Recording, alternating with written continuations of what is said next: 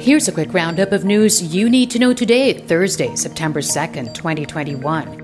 Health workers in the Philippines thinking of asking for another timeout as the COVID-19 surge continues to overwhelm hospitals. The president of the Philippine College of Physicians says doctors' groups are currently assessing the situation.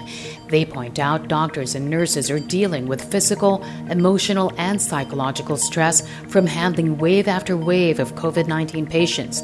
Health workers have also been holding protests over their long overdue COVID-19 benefits. Government agencies reach a consensus to impose granular lockdowns instead of province or citywide quarantine restrictions. The shift in policy now up for approval by the country's COVID-19 task force.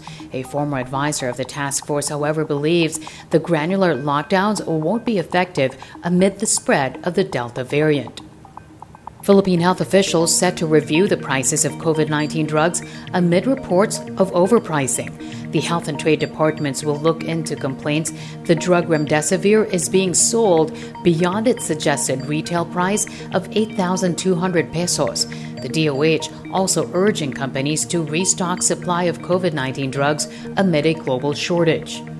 And senators slammed the palace for brushing aside the expose on the criminal records in Taiwan of officials of Pharmaly Pharmaceutical. The firm bagged over 8 billion pesos in contracts to supply the Philippine government with medical supplies for the pandemic.